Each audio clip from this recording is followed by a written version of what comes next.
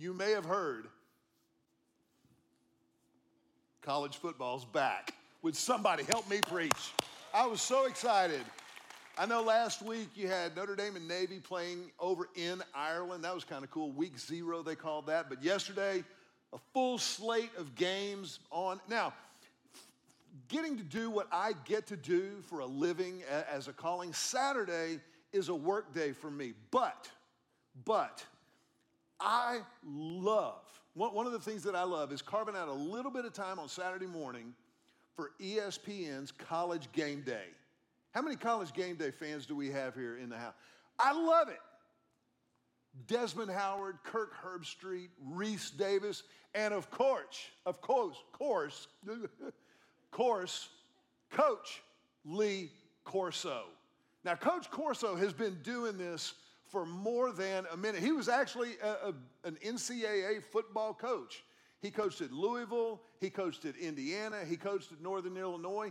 But before that, back before Moses was a baby, back in the 50s, Lee Corso actually played the game at Florida State. Lee Corso was a Florida State Seminole.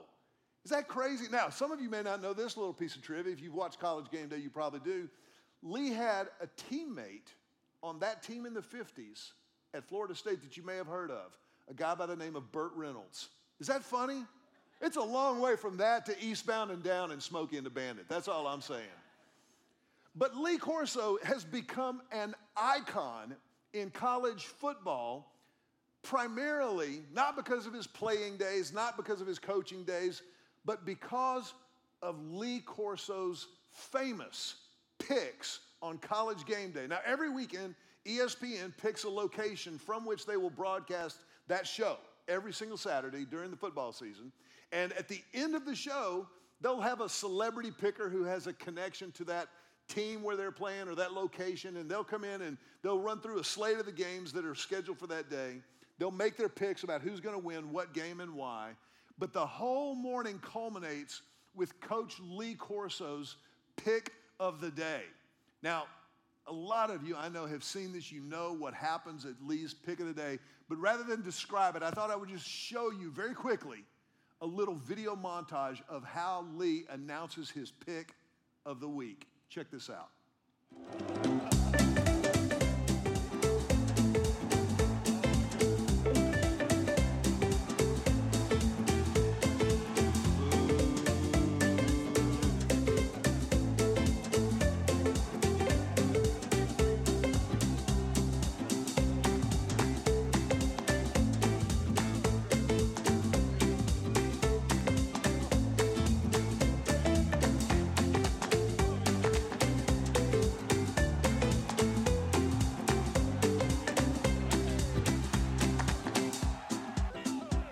There it is.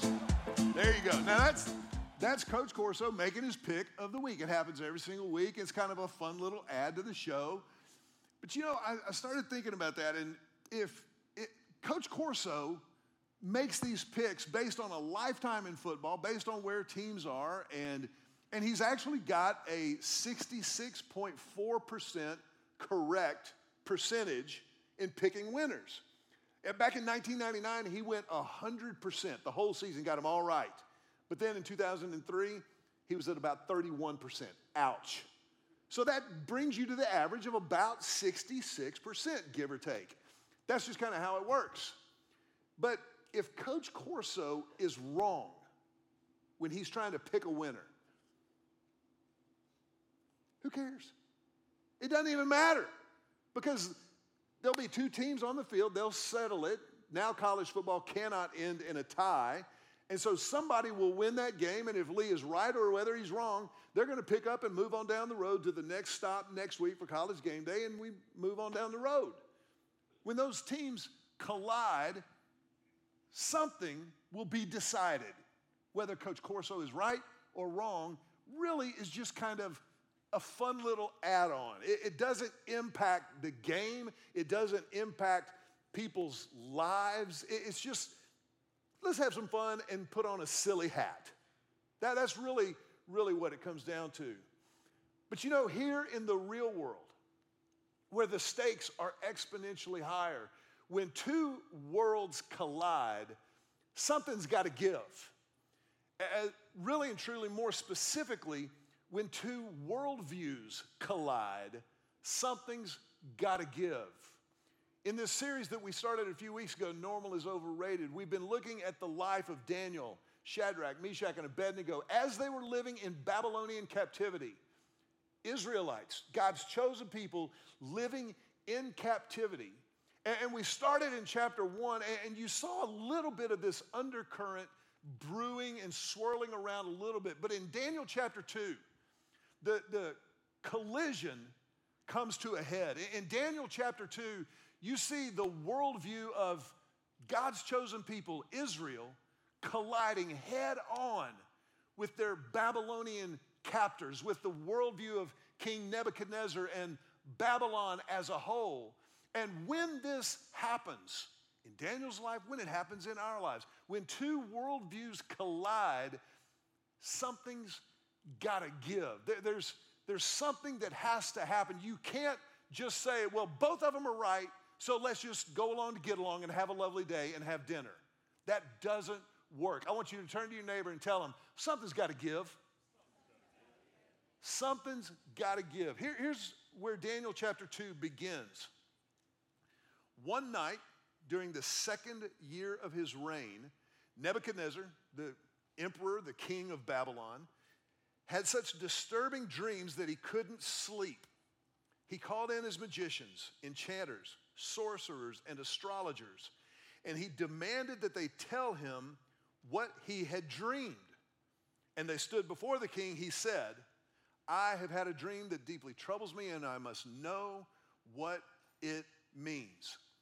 So Nebuchadnezzar, having grown up in Babylon, having a Babylonian worldview, a belief in multiple, myriad, little g gods, calls in the sorcerers, the enchanters, the magicians. Now, before you dismiss them as kind of, witch doctors from a very primitive era, understand something, that these men that he called into his court would have been the most educated men in the entire Babylonian Empire. As a matter of fact, these magicians and astrologers would have been the ancestors about 600 years before the Magi who visited Jesus in Bethlehem. That's where they came from, was Babylon. They came from the east. That's where they were located. These astrologers and magicians that Nebuchadnezzar called into his court, they would have been their ancestors. They would have been the ones who had gone before them.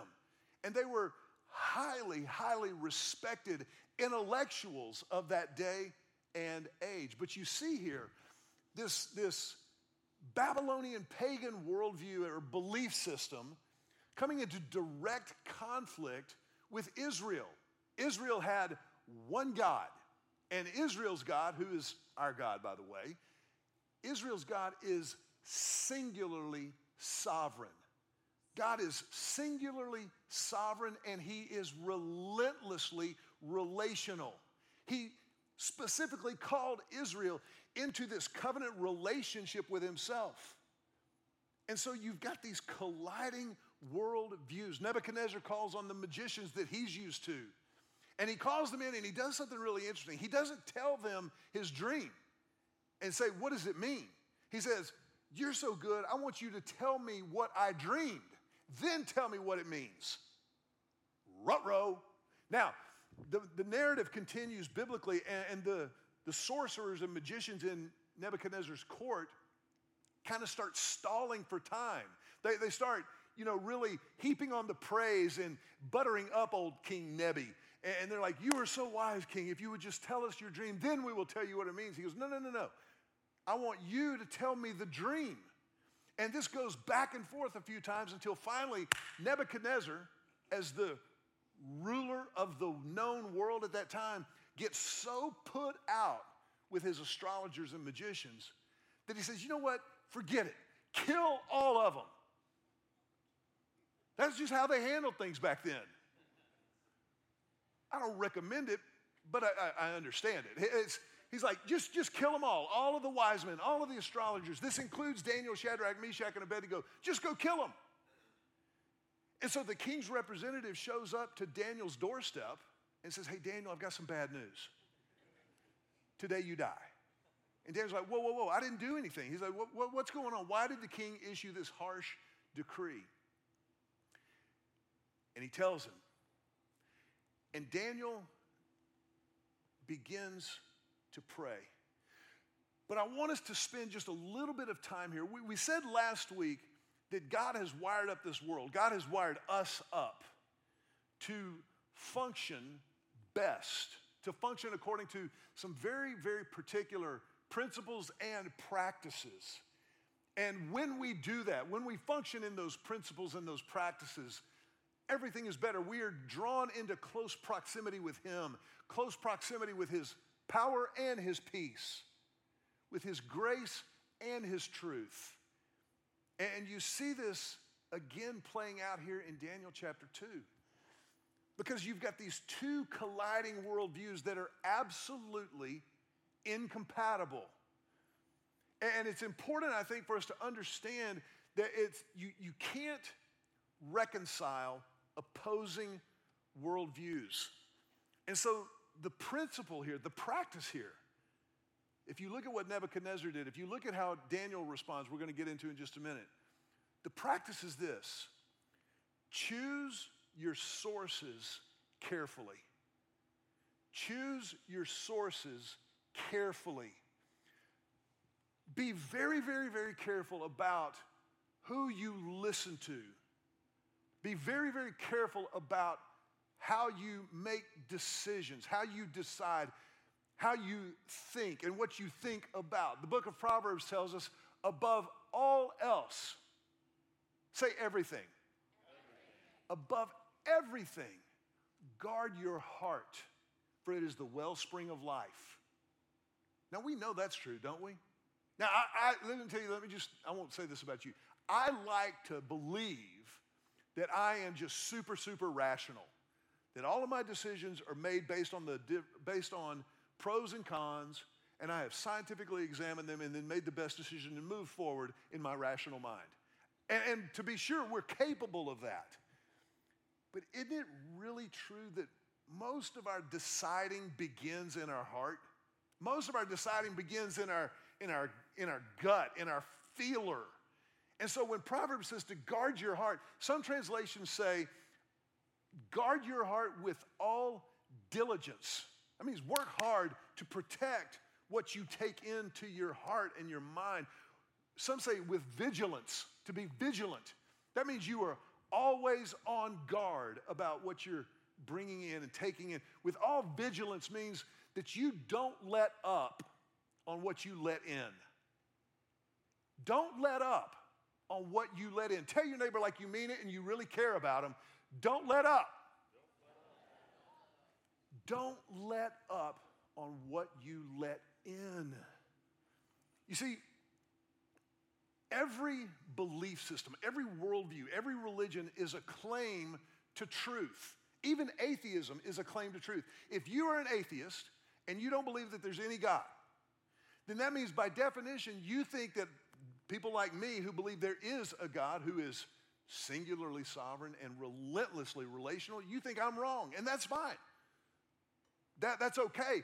But yours is a claim to truth like mine is a claim to truth. All claims to truth, all belief systems are by definition exclusive to other belief systems. For example, we believe that 2 plus 2 equals 4, right? Well, if you believe that 2 plus 2 equals 5, sorry, but that's different. They can't both be real. They cannot both be true. Let's use an example that is maybe less emotional. Let's say that you believe, that you've decided, you believe that the Dallas Cowboys will win the Super Bowl this year.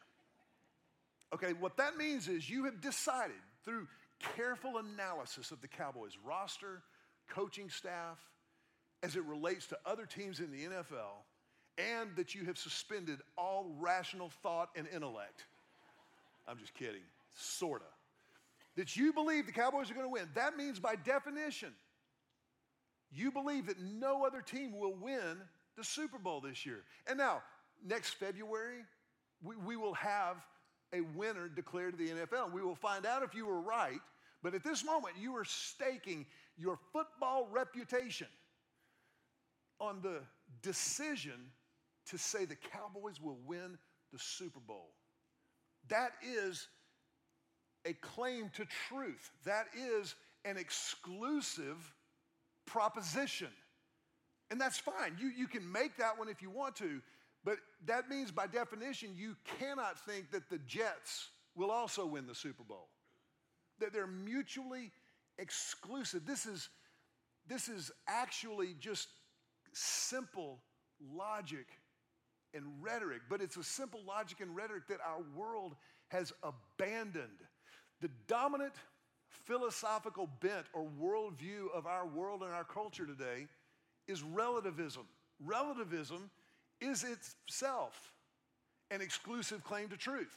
Relativism says that there's no such thing as absolute truth. Nobody can know what is actually true, what is really true. So your truth is your truth, my truth is my truth. And I do understand where that comes from. I personally, it kind of strikes me at first glance without scratching below the surface as something that kind of sounds acceptable.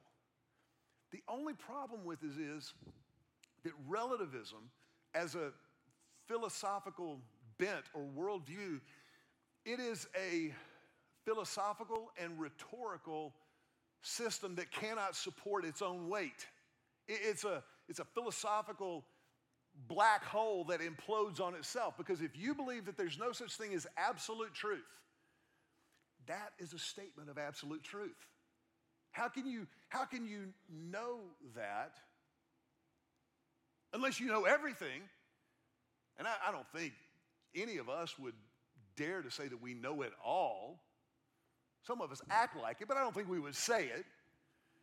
So we have to understand that where we go for truth, the sources that we let into our lives, our hearts and our minds, affect everything that we do, everything that we believe, everything that we think, everything that we say. So we have to choose our sources so carefully, so carefully. We need to protect and guard our hearts. Look at something that Jesus said in John chapter 17. In John 17, again, Jesus is approaching the cross. He's praying for his followers and those who would come after them. And look at what he says in this prayer. He says, Father, I have given them your word, and the world has hated them.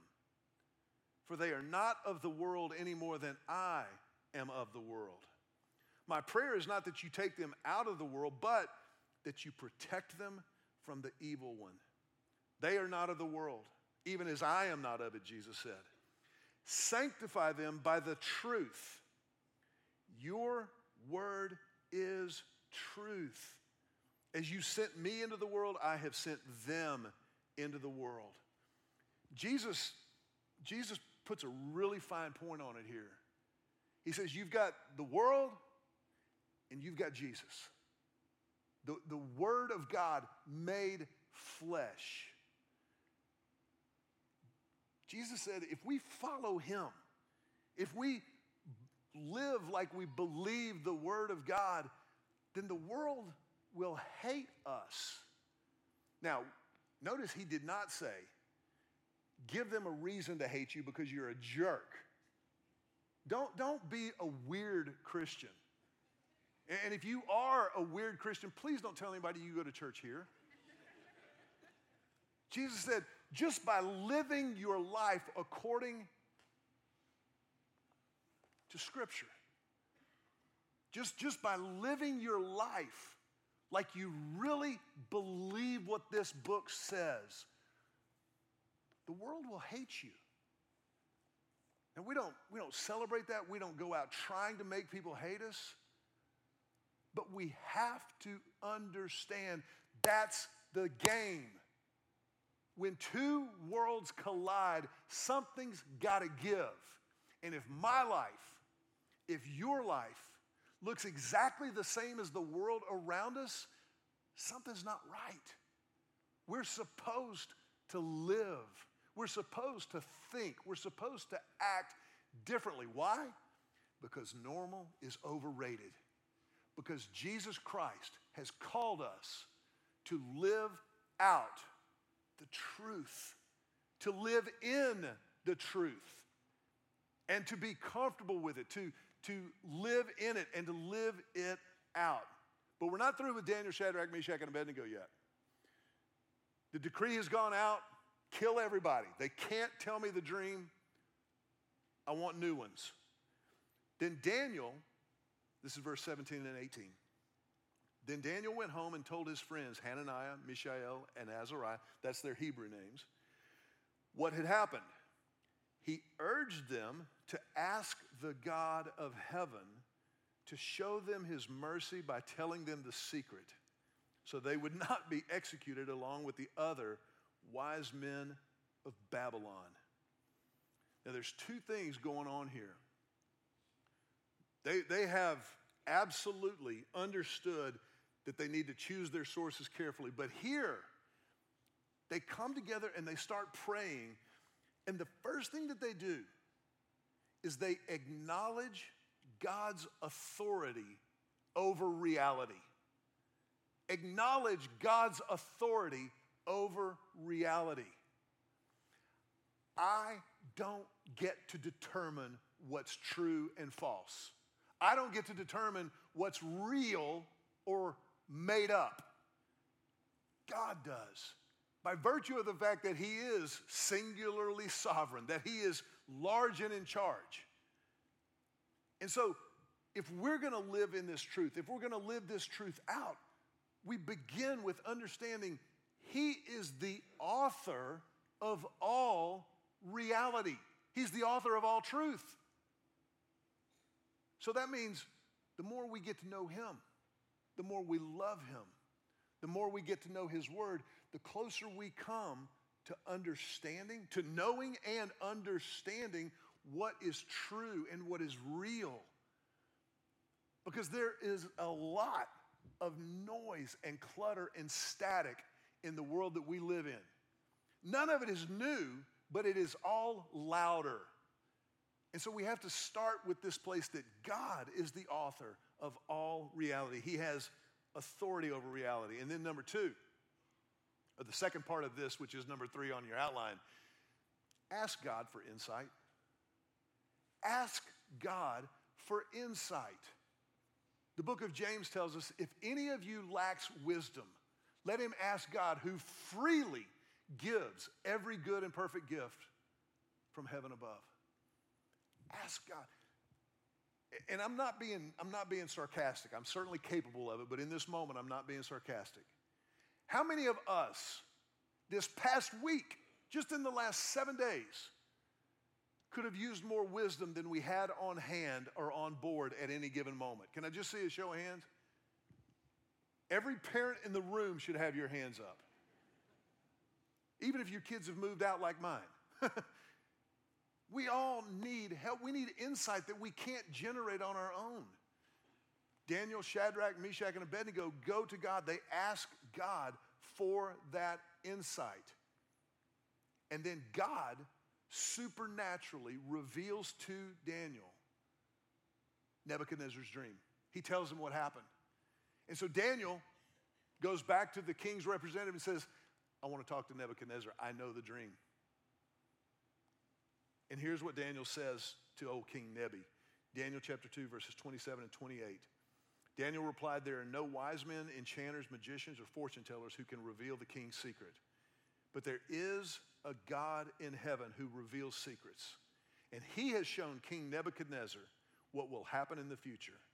And now I will tell you your dream and the visions you saw as you lay on your bed. That is bold. He's talking to the most powerful person on the planet who, by the way, just within, we don't know, days, maybe hours, has issued a decree for his execution. And he says, because of God in heaven, I will tell you what you dreamed and I will tell you what it means. Number 4, tell the truth. As a follower of Christ, as one who worships this God in heaven, tell the truth. And, not but, and tell the truth respectfully. Tell the truth respectfully. You can say the right thing the wrong way. How many of us are parents? Let me just see a show of hands if you're a mom or a dad in the room. Have you ever gotten so mad at your child that you snapped and you were right to be angry, but you said something you shouldn't have said? Anybody? I did that one time. I'll never forget it. It happens. When you're handling the truth of God, make sure that you reflect the character of God, the heart of God. Tell the truth, but be respectful about it. That's one of the reasons I so respect Pastor Tim Keller, who recently passed away. Tim Keller was a brilliant theologian, pastor, brilliant mind, and he loved people.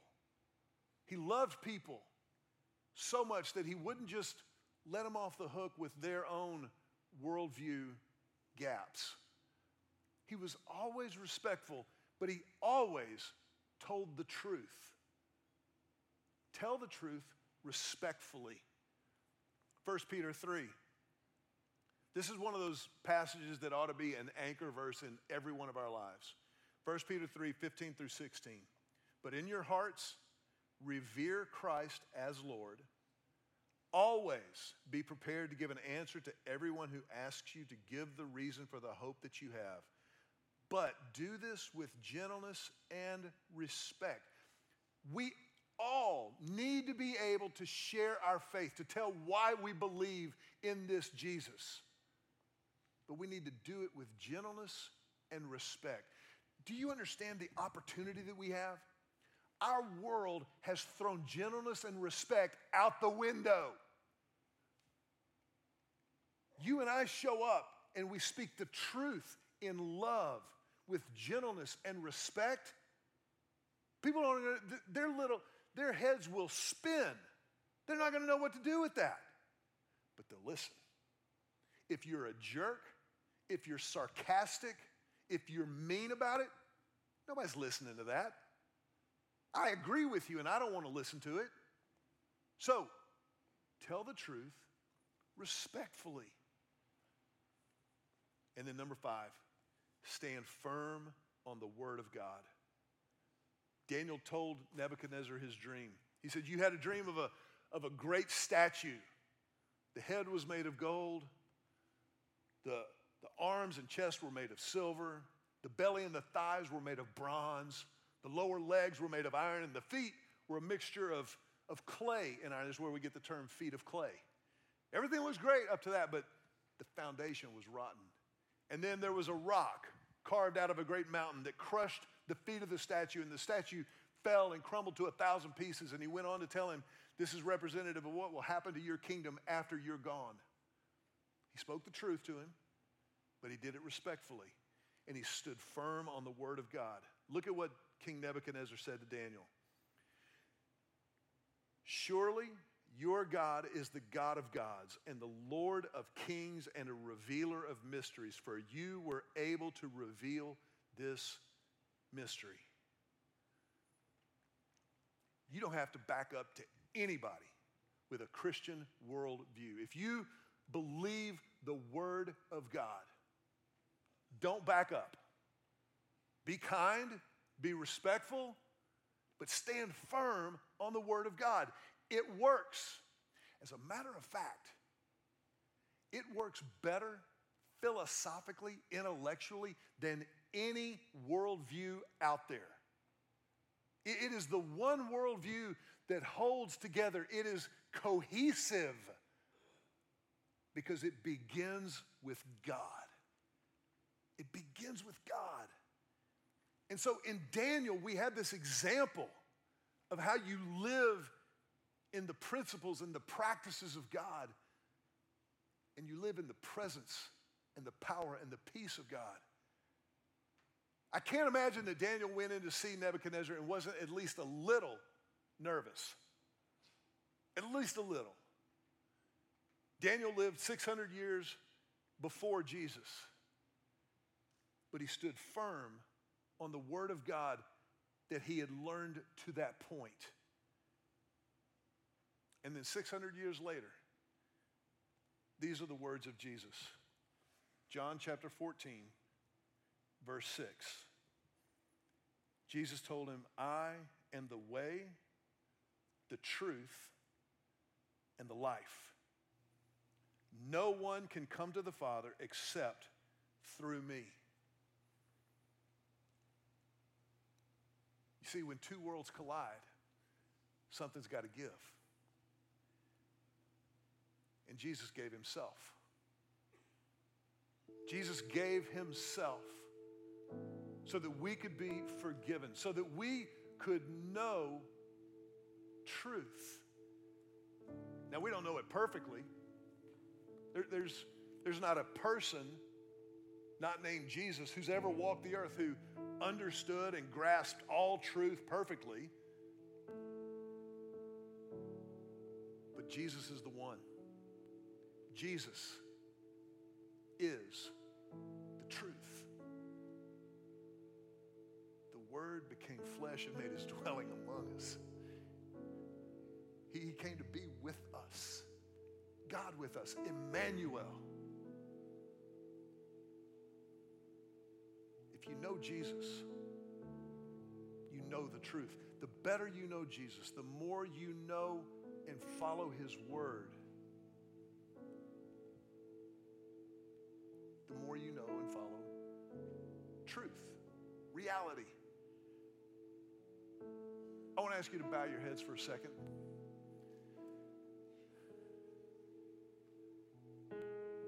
I think it would be very, very easy to let this sermon, this conversation float out into the ether.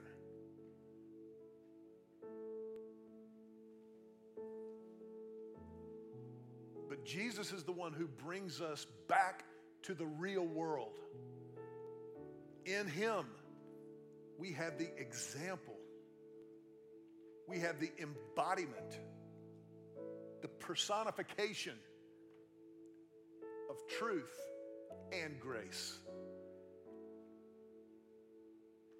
If you're here today and you have never chosen to follow Christ, you've never decided, we want to give you the opportunity to do that.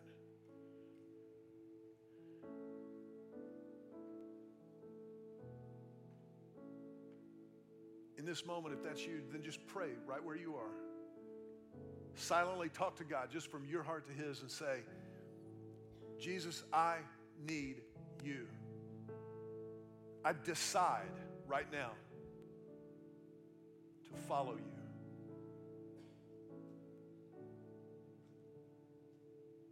In my heart and in my mind, I want to. And so I confess my sin to you in order to accept and receive for myself your grace, your forgiveness, and your truth, your word.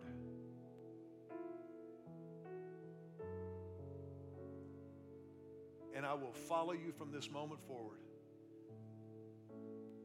I pray this prayer in your name.